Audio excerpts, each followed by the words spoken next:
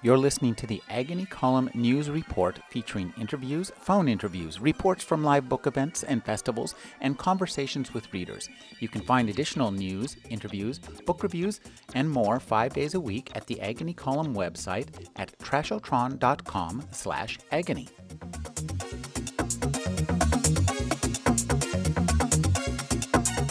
What this panel is about is the tension between wanting to have something completely original that is exactly the same thing as you read last time, or writing something completely original that is exactly the same thing that you wrote last time.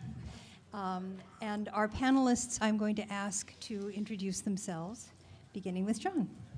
Hi, I'm John Kessel, and I have been writing science fiction and fantasy. I guess I'm more known as a science fiction writer, although I think at least 40% of my stuff is fantasy.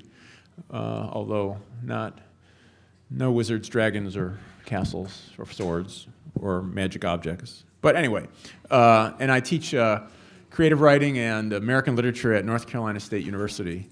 And I want to put a plug in for my collection. This is an anthology edited by James Patrick Kelly and me called The Secret History of Science Fiction. It's just out from Tachyon Books, available in the dealer's room. So, Hi, I'm Dan Waters. I'm the author of Generation Dad and Kiss of Life, which are 2 young adult novels from Disney Hyperion. I'm Richard Lupoff, one-time active, busy science fiction fan, and when I felt as if I'd sort of outgrown that, I just couldn't leave the community, so I was forced to start writing books instead, which I've been doing lately. And I'm Beth Meacham, and I've been editing fantasy and science fiction for a very long time. And I'm Delia Sherman, and I'm a writer mostly of fantasy. Recently, I've been writing children's books. Changeling is the first one. The Magic Mirror, The Mermaid Queen just came out. And in this particular context, I am a board member and the editor of Interfictions, which is a book of short stories that are very difficult to categorize and therefore virtually impossible to sell, although it's becoming slightly easier as people are more used to reading stories that teach you what genre they are as you read them. Where I wanted to start with this was although we are all writers and editors here, to talk a little bit about the pleasures that we get as readers and what we look for in what we read. Because, of course, if you're most writers write because they want to write the kind of thing that they like to read. So I would like to ask John if he would, and if you would all address the question of what do you look for? Are there times when you want to be challenged, times that you want to be soothed? What kinds of things do you go to for comfort? well, of course, I've been reading science fiction and fantasy since I was a boy, and I still love it. I guess I'm a lot more cynical now since I've read so much of it. I look for something that because I like science fiction fantasy, there's certain things that I like. Okay, I want to see something strange happen in the story. There are certain patterns that occur in a story of a certain sort, and in a way, what I want to see is I want to see the writer be aware of those patterns and then play against them. It's easier for me to talk about in relation to something like screwball comedies, which I'm very much a fan of, and there are certain things that are absolutely de rigueur in such comedies, romantic comedies, and you see them; they become all very predictable. A bad one is just excruciating to watch because it's so predictable. But a good one will somehow innovate make it seem fresh again. Something like Say Anything. Okay, that John Cusack movie. I don't know if you remember that one from way back. But it was absolutely in a tradition of teen romantic comedies. But it stands out still 25 years later as being memorable when most of the other ones of that period are forgotten. And I think it's because it did something different with it. And so that's what I want to see the writer do with a fantasy or science fiction. I want to see them give me things that I've seen before, but do something different. And that's tricky. It's hard to do. I feel like I'm traveling in time in two directions with a lot of the reading that I do, both for comfort and inspiration. I've been a lifelong science fiction and fantasy fan too, but I still feel as though I've just scratched the surface in terms of what I should have read by this point in my life. And it's funny because I come to a convention like this and have a list of all the latest and greatest things that I want to buy, but end up spending most of my money on the forgotten treasures of the past that are hard to find these days. One of the things that I really like a lot, and I think it sends me on these kind of dual directional hunts, is writers who take traditions and I think I don't know if he originated the term, but he certainly uses it. Kim Newman's term remixes them. I'm a huge fan of his work, and half the time I don't get the references because he draws on a lot of more pop culture of the UK, which I'm not always completely familiar with. But it always makes me want to research it and track it down and find out what he was writing about, so I can understand it a little bit more. Well, I want to tell you an incident that happened some years ago. When I was a kid, when I was a science fiction fan, one of my many heroes in my personal pantheon was Theodore Sturgeon. And enough years went past that one day I found myself sitting in front of a room like this one, sitting next to Theodore Sturgeon, which was just mind-blowing for me. He told a story of his own youth, which I'm going to repeat because it was so good. He said, when I was a kid and a new issue of Argosy magazine would appear, I would sit down with it, curl up in an easy chair and say, "Tell me a story," and Argosy would. Whether it was a Western by Max Brand or an interplanetary romance by Edgar Rice Burroughs or a Foreign Legion story by Theodore Roscoe, he was already, as a boy, familiar with the classic tropes of popular fiction and loved them.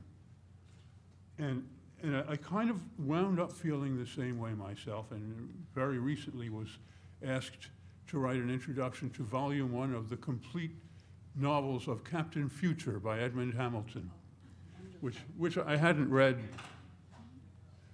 in, I remember I read all 14 of those when my wife was in the hospital giving birth to our second child. And that would have been 1964. And I had not looked at all of those in all those years, and I read them, and they're not really awfully good. But at the same time, they're wonderful because they're like comfort food. It's like eating oatmeal when you're feeling rotten and staying in bed that day and it's cold and gray and raining, and you read a Captain Future novel. And it was truly wonderful. On the other hand, I recently got a review book in the mail. It was called Objects of Worship by Claude Lalumiere, who lives in Montreal, I believe.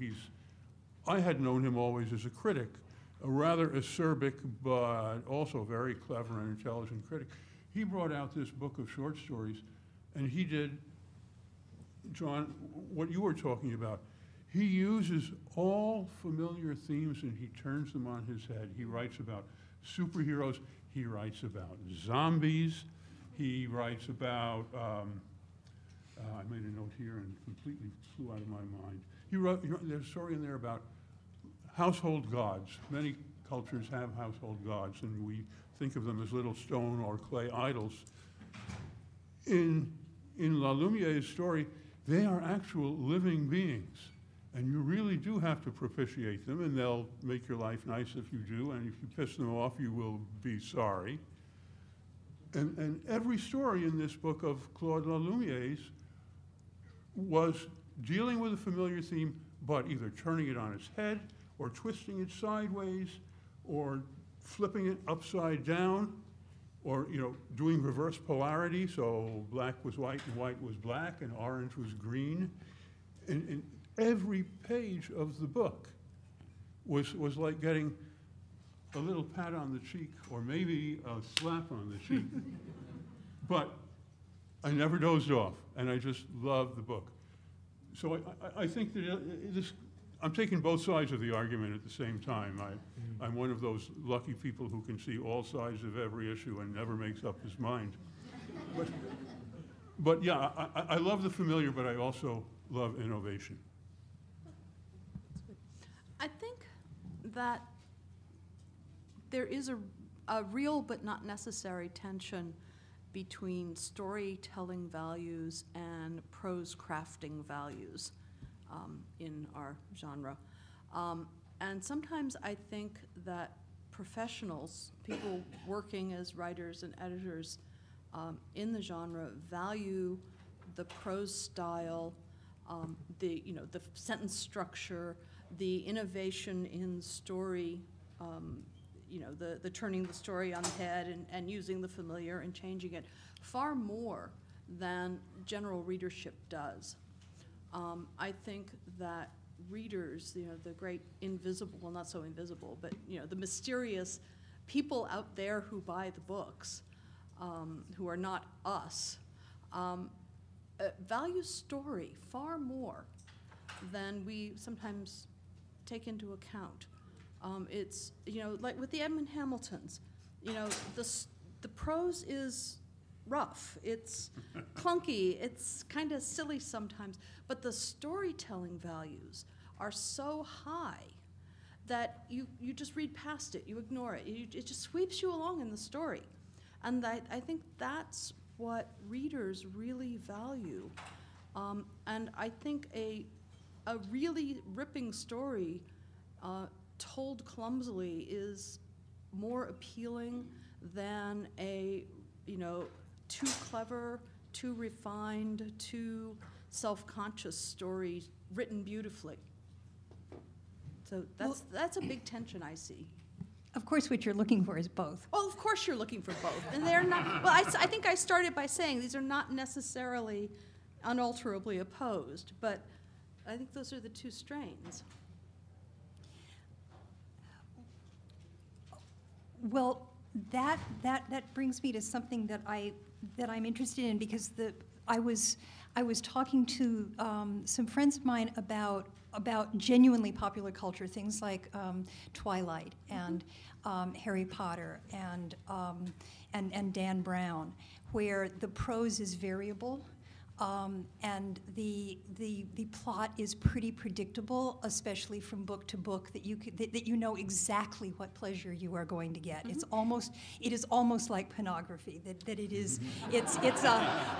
an absolutely predictable response that you're looking for, and you're getting it from a reasonably formulaic way of doing things. And we talked about why especially when you talked about Harry Potter to people who said this is so original.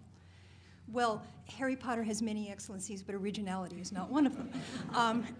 And that there are so many readers out there we are a very highly educated audience. This room is full of people who really knows the literature, and we are writers who know the literature. And we are writing to people who are going to get our jokes. And sometimes they've never heard the jokes before. And I was wondering whether who is your ideal reader? Are you writing for yourself? Are you writing for someone who you are educating? Or are you writing to somebody who gets your jokes? Actually, this is I think it's a very good question. In reaction to what Beth said, I think that this is a problem for writers like me who have been reading this stuff for entirely too many years and are, because I recognize that, the Twilight books or Dan Brown's books, I think they reach more people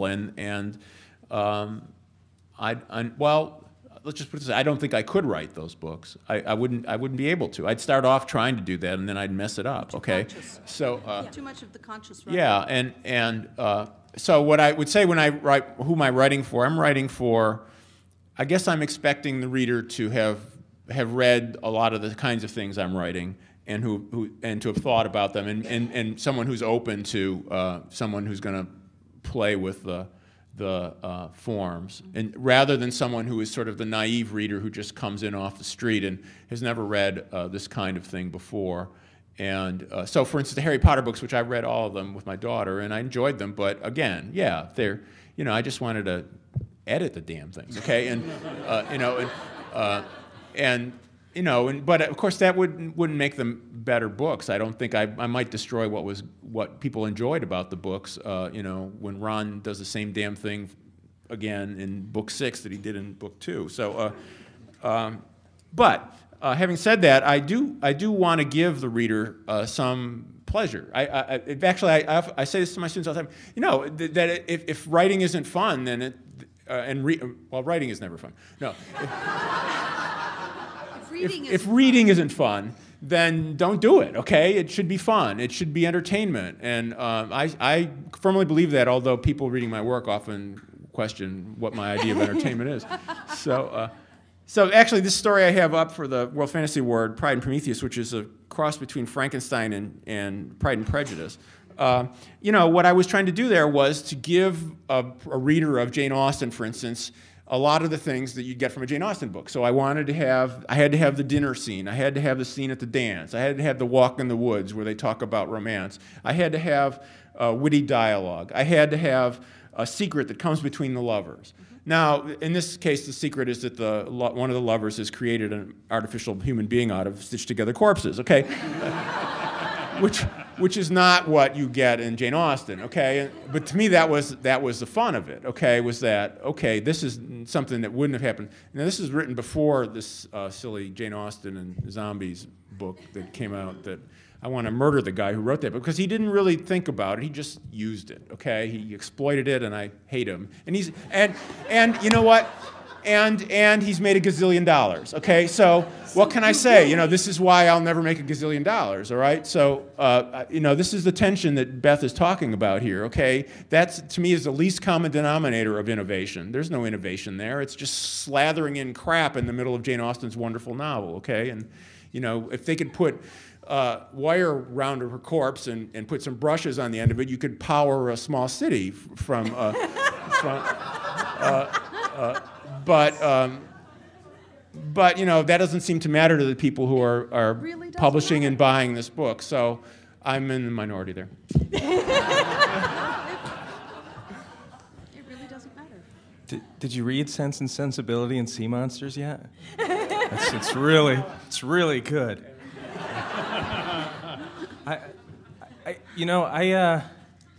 As the writer of 2 zombie novels for young adults, I think I have a similar but a little bit different perspective. I don't have the same enmity for those type of books, mainly because I think of them as gateways. I mean, Stephenie Meyer sold 29.5 million copies of her books, and last year alone, if you add up all of her titles. Now, I guess we could sit back and rage against the machine and want to whack those books out of kids' hands and say, no, this is the one you should be reading. But to me, a large number of those kids will move on to other, I hesitate to use the words more approved books but other books, books in different, more challenging books, so to speak. But to answer your original question, I probably started out writing for myself. I didn't know I was an author of young adult books until I was told. I had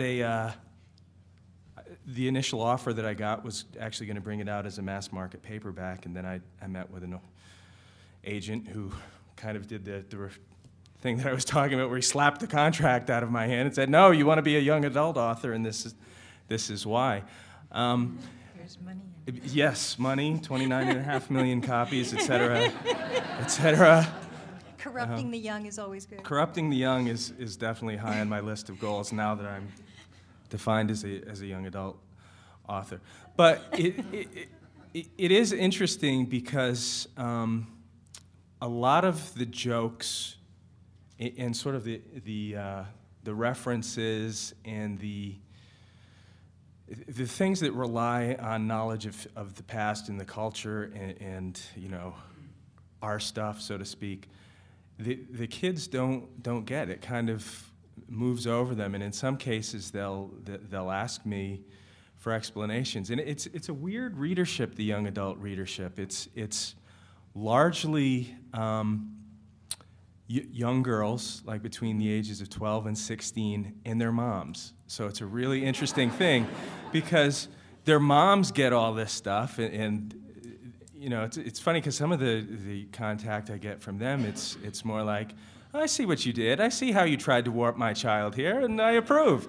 So it's kind of a nice place to be, I think. So, you know, I have to say that, but I wonder sometimes, because before Harry Potter and before Twilight, there seems to be like a readership gap almost. Like even if you look at the age range in this room right now, there's almost like it skipped. So you wonder if when we talk about tradition, I wonder if there's maybe a decade or so where there weren't kids who were picking these things up as they went along, kind of in the same ways that we did.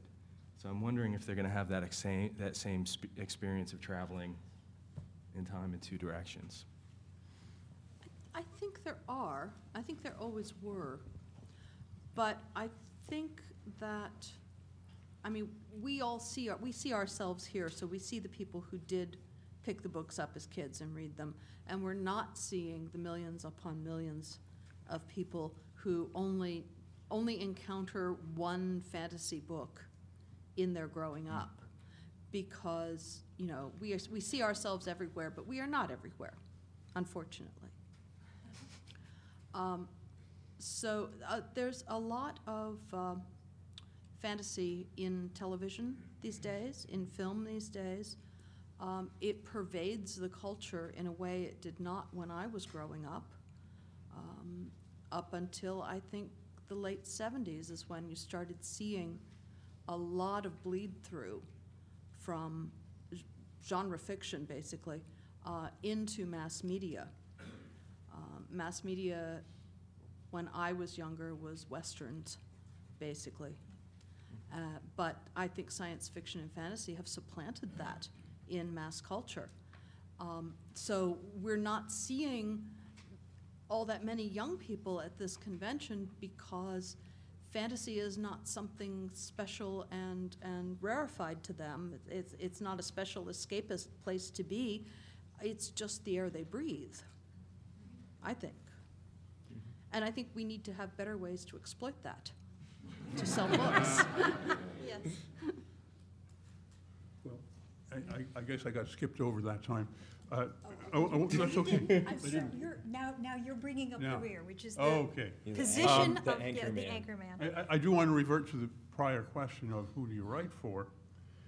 And I don't write for anybody. I write for the story. I don't feel that I really create my stories.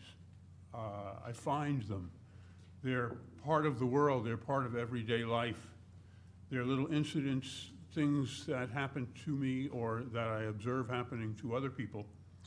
And when such an incident occurs, I say, now, that's really interesting. That would make a good story. Following which, you know, back to the old keyboard and write that story and write it the very best that I can write. The theory, at least, is that when you do that, you know, build it and they will come, write it and they will read, if it's good enough to deserve their attention. That's the way I work, and I have no complaint against people who have, like, against authors who have an ideal reader in mind, and I'm writing for that 14-and-a-half-year-old high school sophomore whose interests are this, that, and the other. and you sort of craft a product to fit the idealized consumer. What I do is more, I think it's more old school. I don't think traditionally authors did that. I think at one time, the way I do it was pretty much the way most authors did it. That they would have an idea, that they would write it as best they could write it, and assume that people will find their way to it and will enjoy it if it's good enough to deserve their attention. Well, part of what you're talking about is now with the internet, we are so much more conscious of what our readers think than we ever were before. I mean, when I first got in this business, you met people at science fiction conventions and they told you that you had gotten something wrong or that they really liked something or whatever they said, but that was the only time you got any feedback from your audience, and there were or people would write letters to authors and it would go through the publisher and you would get it 3 years later, and there was this sense that you were writing into a vacuum, and which mainstream writers still have pretty much because they don't have as much contact with their audience as we do with ours. But now, you know, people will shoot you off an email and you know what they think, or you Google yourself and then you really know what they think. And this is new. This is new. This is something that has not been before, and dealing with it is sometimes a little wearing. One of the things that I'm hearing as I hear you all talk is the fact that we're all defining familiarity slightly differently, which is really interesting. But we all go back to what is familiar. It's Pride and Prejudice, the real Pride and Prejudice that you are remixing. There are things that you are familiar with and that you hope your audience will be familiar with too. Once you've gotten past that, what do you put in there that does not riff off of this? What do you feel that you are bringing other than, because mostly what we've been focusing on is talking about taking disparate elements and putting them together. What mediates in your creation that is just you? I mean, are you saying, like, what do I bring to the story that's original? That's just me. It's nobody else. Yeah. That's a good question too, and unfortunately, I guess I feel that I've never been a terribly original thinker in my entire career, and my skills, such as they are, I think often are a matter of mixing things in a different way. I'm actually notorious for stealing from better writers, but I also guess there's a certain you know what I think. I'll speak for myself, but I think it's a lot of writers. What you bring is you bring the person you are and your vision of the world, whether you are conscious of it or not. You bring that, and whether you think you're just writing yet another zombie story or vampire story or space opera, that you are bringing to it some essence of your personality. I think that will express itself, whether you are consciously putting across a message that you firmly believe in, or whether you're just trying to write another space opera. That will come across, and so I think what I bring is a kind of cynical and satirical sensibility to my work that no right-thinking person would ever really want to live in that headspace, but also a kind of delight in play. I like to play around, and in some ways I feel like I'm a kid in a sandbox when I'm just taking Jane Austen's blocks and Mary Shelley's blocks and playing with them. Okay, and it'd be nice if I made my own blocks. There's a couple of my own blocks in there too, but what exactly I'm bringing there is really, I guess, my own sense of the world, of what people are like, what they're capable of doing, what they surprise each other by doing. I think people surprise each other all the time. They surprise themselves by what they do, and I think that's interesting. That even if you're dyed-in-the-wool, conservative, that you're capable of doing something that was completely against what everyone would expect of you. And that, to me, is what makes people interesting. So I try to get something like that in the story. I think you said it very well. Actually, as far as the originality things, I would agree. I don't think I'm that original, and I think if I really took the time, I could trace all the synaptic connections that got me from where I stay. But the thing is, you don't really know consciously where they come from. Like I was watching last night, I got in really late from the East Coast, and I turned on cable, and the movie 13 Ghosts was on. Does anybody know that movie? I love that movie. And as cheesy or brilliant as you may think it is. Is that the one that has Emerjo in it? Well, I think it's actually a remake of a. It's got Castle masterpiece. Yeah, exactly. It's got the guy that plays Monk in it.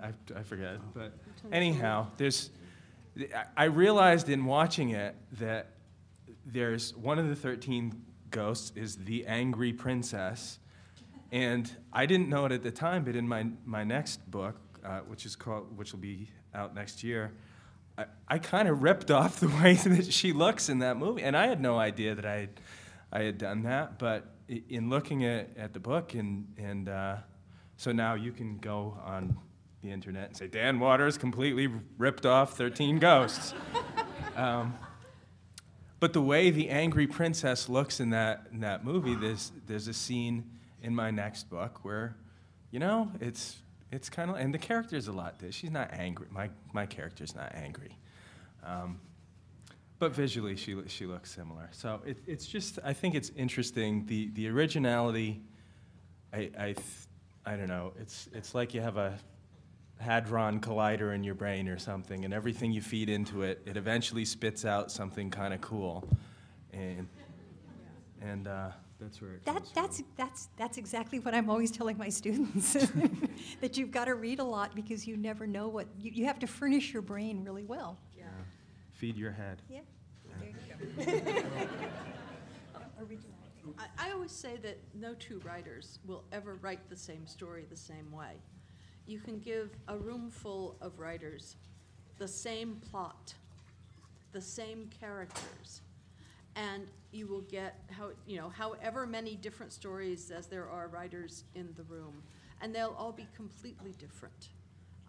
Every writer brings themselves to the story, and what makes a story interesting or boring or weird, it's all coming from inside the writer, and I don't think it really has all that much to do with cleverness and innovation of plotting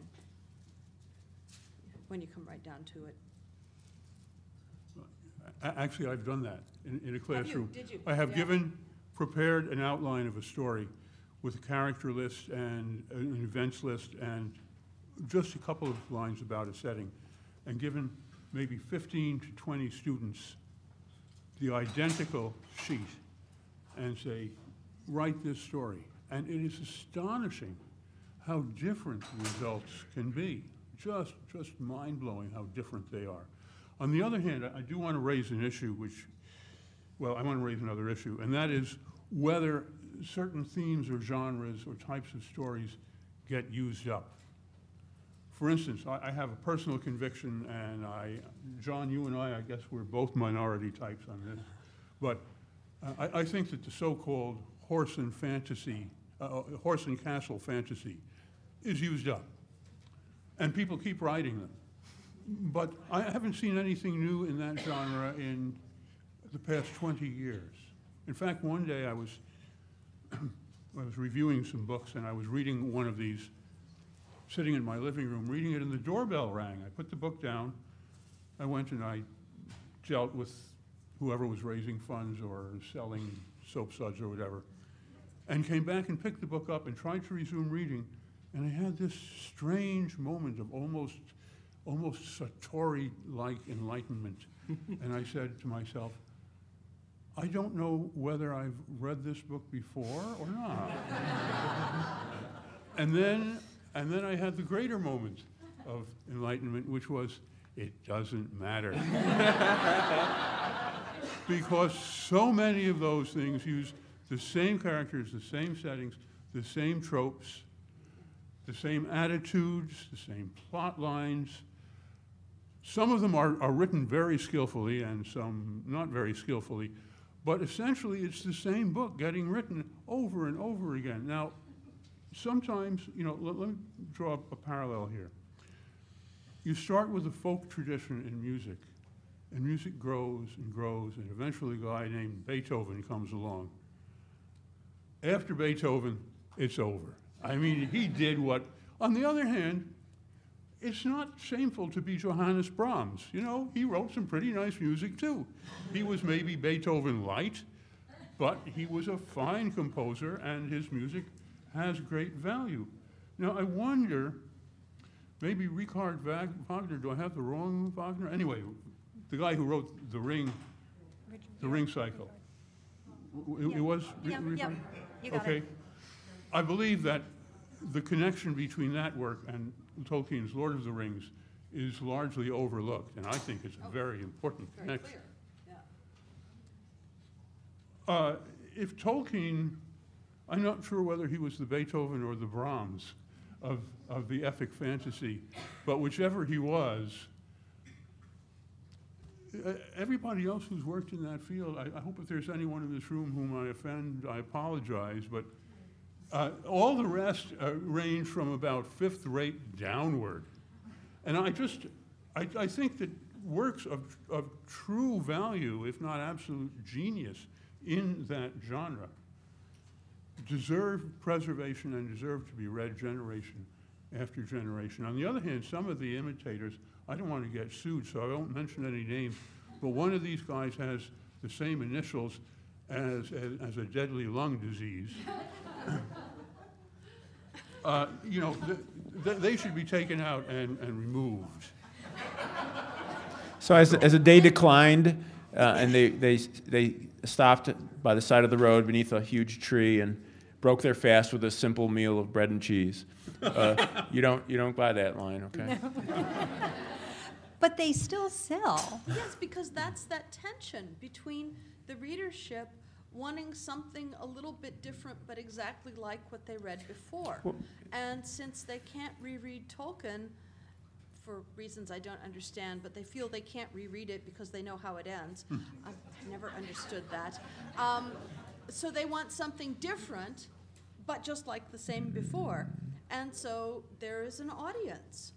Well, and I being as cynical and sort of overread as I am, I have to say, I have to speak up for that 12-year-old, okay, who comes to it, and it's entirely new to that person, and that person, I wouldn't hate to take that away from them. I don't know, my daughter, loved the Potter books, and she loves Twilight, okay, she's read those books, and I wouldn't want to say to her, no, you can't do that, or you shouldn't like that. That's foolish.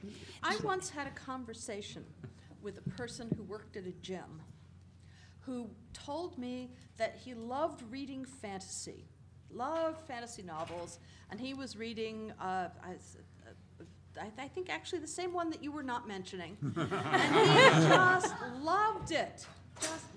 And I said, have you read Tolkien? And he says to me, looking me in the eye and being sincerely and genuinely truthful, I tried, but it was too complicated. Oh. Yeah. And I went away and thought about that for a long time. Did you reach a I'm conclusion? still thinking about that. No, Yeah, she quit I did the not gym. reach a conclusion, except to say there is a genuine desire among people who like to read stories for things that are a little less complex and rarefied, and that's not a bad thing. I have one of my very best friends is a novelist. I teach with him. His name is Wilton Barnhart. He wrote a novel called Gospel in the mid-'90s, and it's about this crazed professor from a university who has a young woman companion, and they're searching around Europe for a lost gospel that is being searched. There's also a secret society that's also trying to get this gospel, because if it is ever published, it will revolutionize the a Christian world and be a great scandal. Okay, a book came out in '95 and it was literarily acclaimed and sold a few copies. And as Wilton likes to say, he wrote Dan Brown for smart people. Okay, and 10 years before Dan Brown wrote it. Okay, so what can I say? All right. I think John- that Pat Reedy wrote Harry Potter 15 years before J.K. Rowling did. and I so did I want to ask John Kessel, has your daughter read Dracula? And Carol. No, she hasn't. No, How old is she? She's 15. And Diana Wynne Jones, yes. because we're having so much fun, but it's quarter of, and I would really like to take some questions. Mary.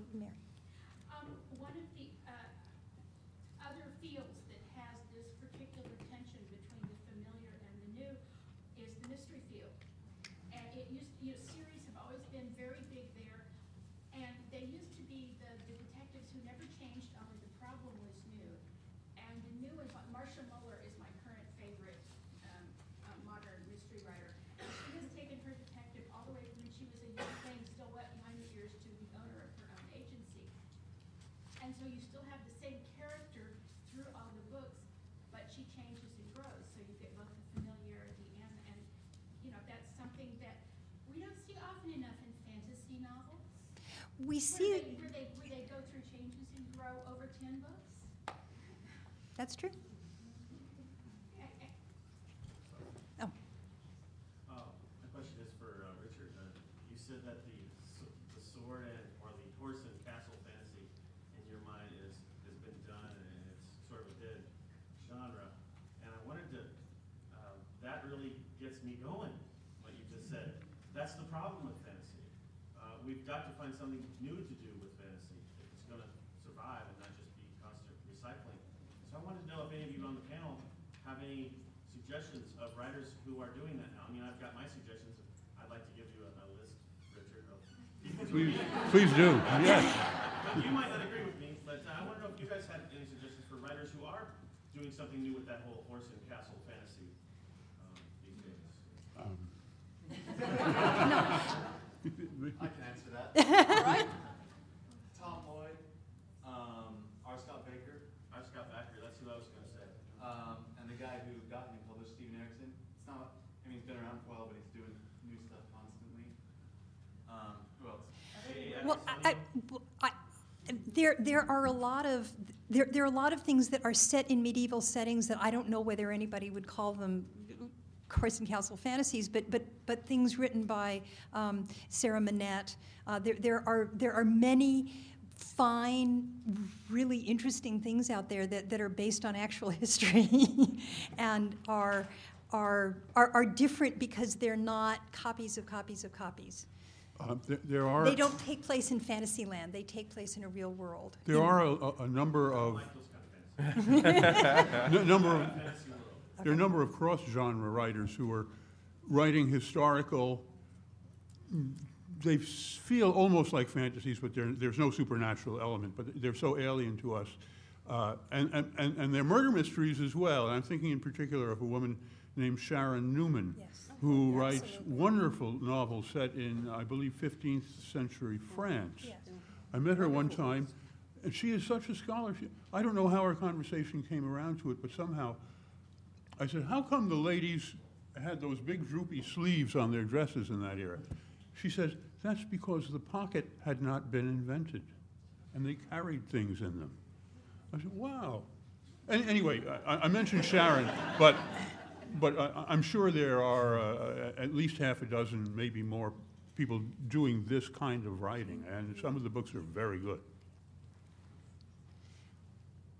I find it, I have an interesting perspective on the reading for comfort, because what I always did as a child was reread books until I'd effectively worn them out. If I wanted a comfort book, I reread the same book so that I could get the same feeling, and I didn't go and find a new person who'd written the same thing.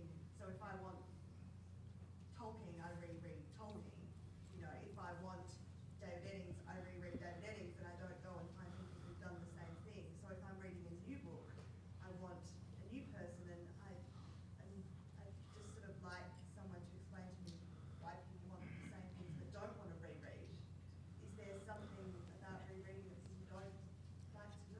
Don't you feel? It's the same reason why situation comedies on television can run for years and years, and yet the same people who love it won't watch reruns. See, I find that my relationship to those books changes over time. So I like to reread too, but it's not always the same comfort. It's not always the same vibe, and sometimes it's like, what the hell was I thinking? You know, so I don't know. I don't think you can always go back to the same well personally. And this is just a general comment. I mean, I think it's very easy to get jaded, especially because I'm guessing most of the folks in the room are the ones that are holding up those statistics that say the average American reads 0.47 books a year, and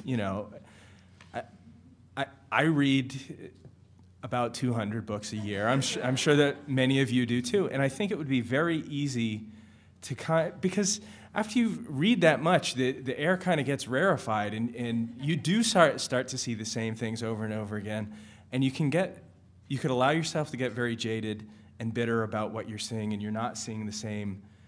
You're seeing the same things over and over again. But on the other hand, if you just take that inner critic down a notch, just a little notch, there's something pleasurable to be found in just about anything. I mean, there's something in I know that could start a whole new panel of disagreement.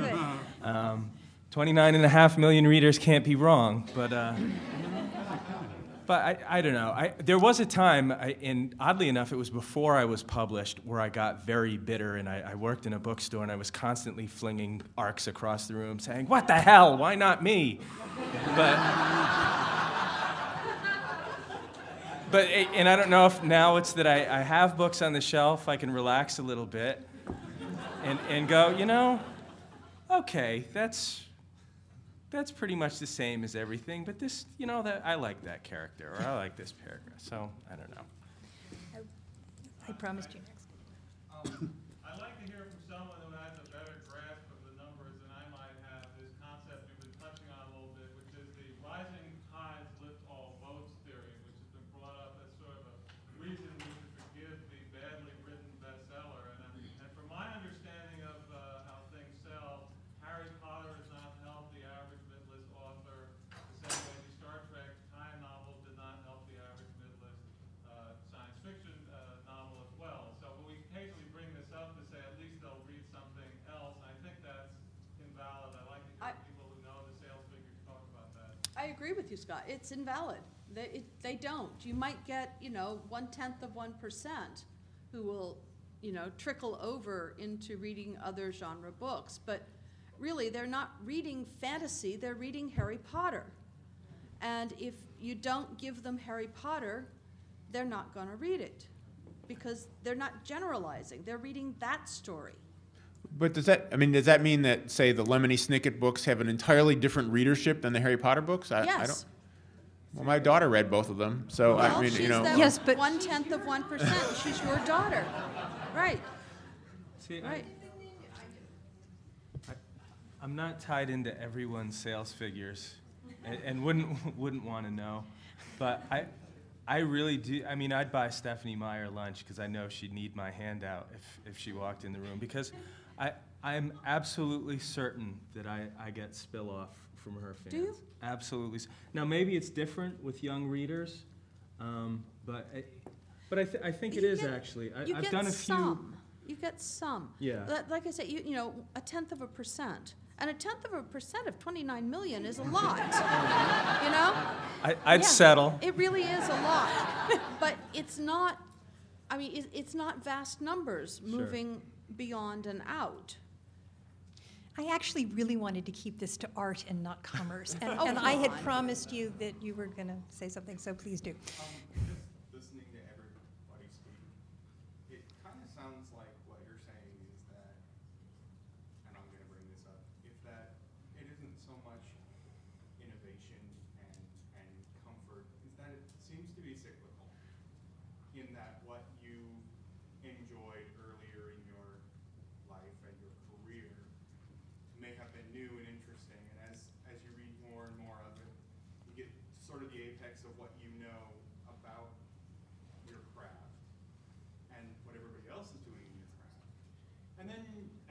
travel down the other side, you're looking for that innovation. And that's where you might be talking about the cynicism that shows up a little bit. And that maybe the fact that these novels about vampires who glow in the sunlight, maybe they are the next sort of cycle of where the vampire came from, which the last one seems to be Anne Rice. And now we've cycled back around to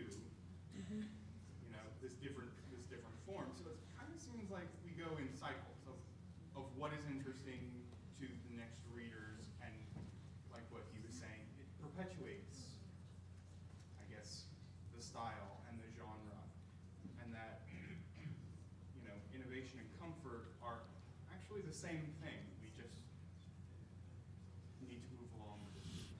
Does that make sense? My feeling about it is what I try to do, what I want to do is I want to write something that will give someone pleasure to read it.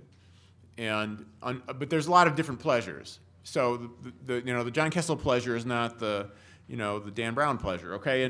And so I don't know that that's a problem necessarily. I just have to resign myself to not having as large an audience. But and also I think that pleasure comes both from familiarity and innovation. Even in books that are seem to us to be cut from the same pattern. I don't know. Maybe there's some element of innovation there. It's just that it's who's reading it. Saladin, and then you. I just wonder. We're talking a lot about innovation and familiarity, and I wonder, coming back to the horse and castle fantasy, right? I read Tolkien lots as a kid. At the same time, I wonder if there's another term that might be useful: correction, right? I loved Tolkien as a kid, and on one level, yes, there's Beethoven. On the other hand, there's all sorts of writers writing, horse and castle fantasies now that understand, for instance, that the entire populace of the South is not evil, right? Or all the Eastrons are not evil, right? That a world functions based on economic principles and not just completely devoid. That there are common people and not just nobles in the universe, right? And so I just wonder whether there's a role, or what role you guys find for the kind of work that is very solidly in a tradition and very solidly using those tropes and less sort of tweaking them strictly for kind of a formal innovation or anything like that, but trying to sort of, if this is not too hubristic a term, correct the kind of masterworks that came before it for their very real blind spots.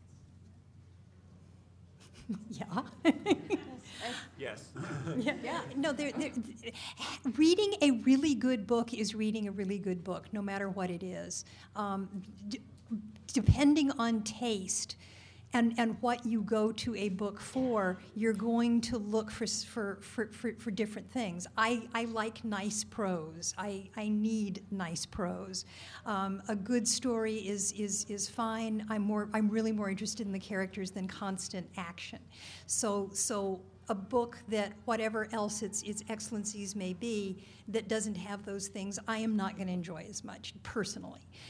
I'm not going to say that it's a bad book if it doesn't, because I was well brought up. And I don't want to offend anybody. But everybody gets something slightly different, and I think that there have been books that have been written that are absolutely right in the middle of the genre, that some person would look at and say, this is really, really formulaic. There is nothing that is really new, except maybe these characters are more interesting, or they bring up the underclass or whatever. And I think that those books are wonderful books. Because they do correct the blindnesses of the previous generations. And I promised her. Well, one of the things I noticed, though, is that writers draw on other sources constantly. I mean, Shakespeare did it. And look at what he did to evolutionize the craft of storytelling. I mean, he wrote plays, but that was also what he did to revolutionize storytelling was amazing. And I know we're always borrowing ideas. I mean, take, for instance,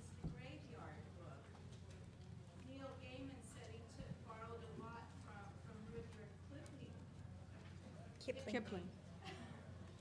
For that book, and, you know, as much as I love the concepts behind that, I also saw a lot of borrowing from Harry Potter in it, too. I seem to be the only one who notices it. You know, I mean, he had the child loses his parents at the age of 1 as Silas. Yeah. Harry had Dumbledore, and then he ends the book with him killing off the child. So, I mean, we're always borrowing ideas. It's like how we manipulate. The soup of story, yeah, that's what Tolkien was talking about. Thank you so much. I'm afraid we're out of time. You've been great.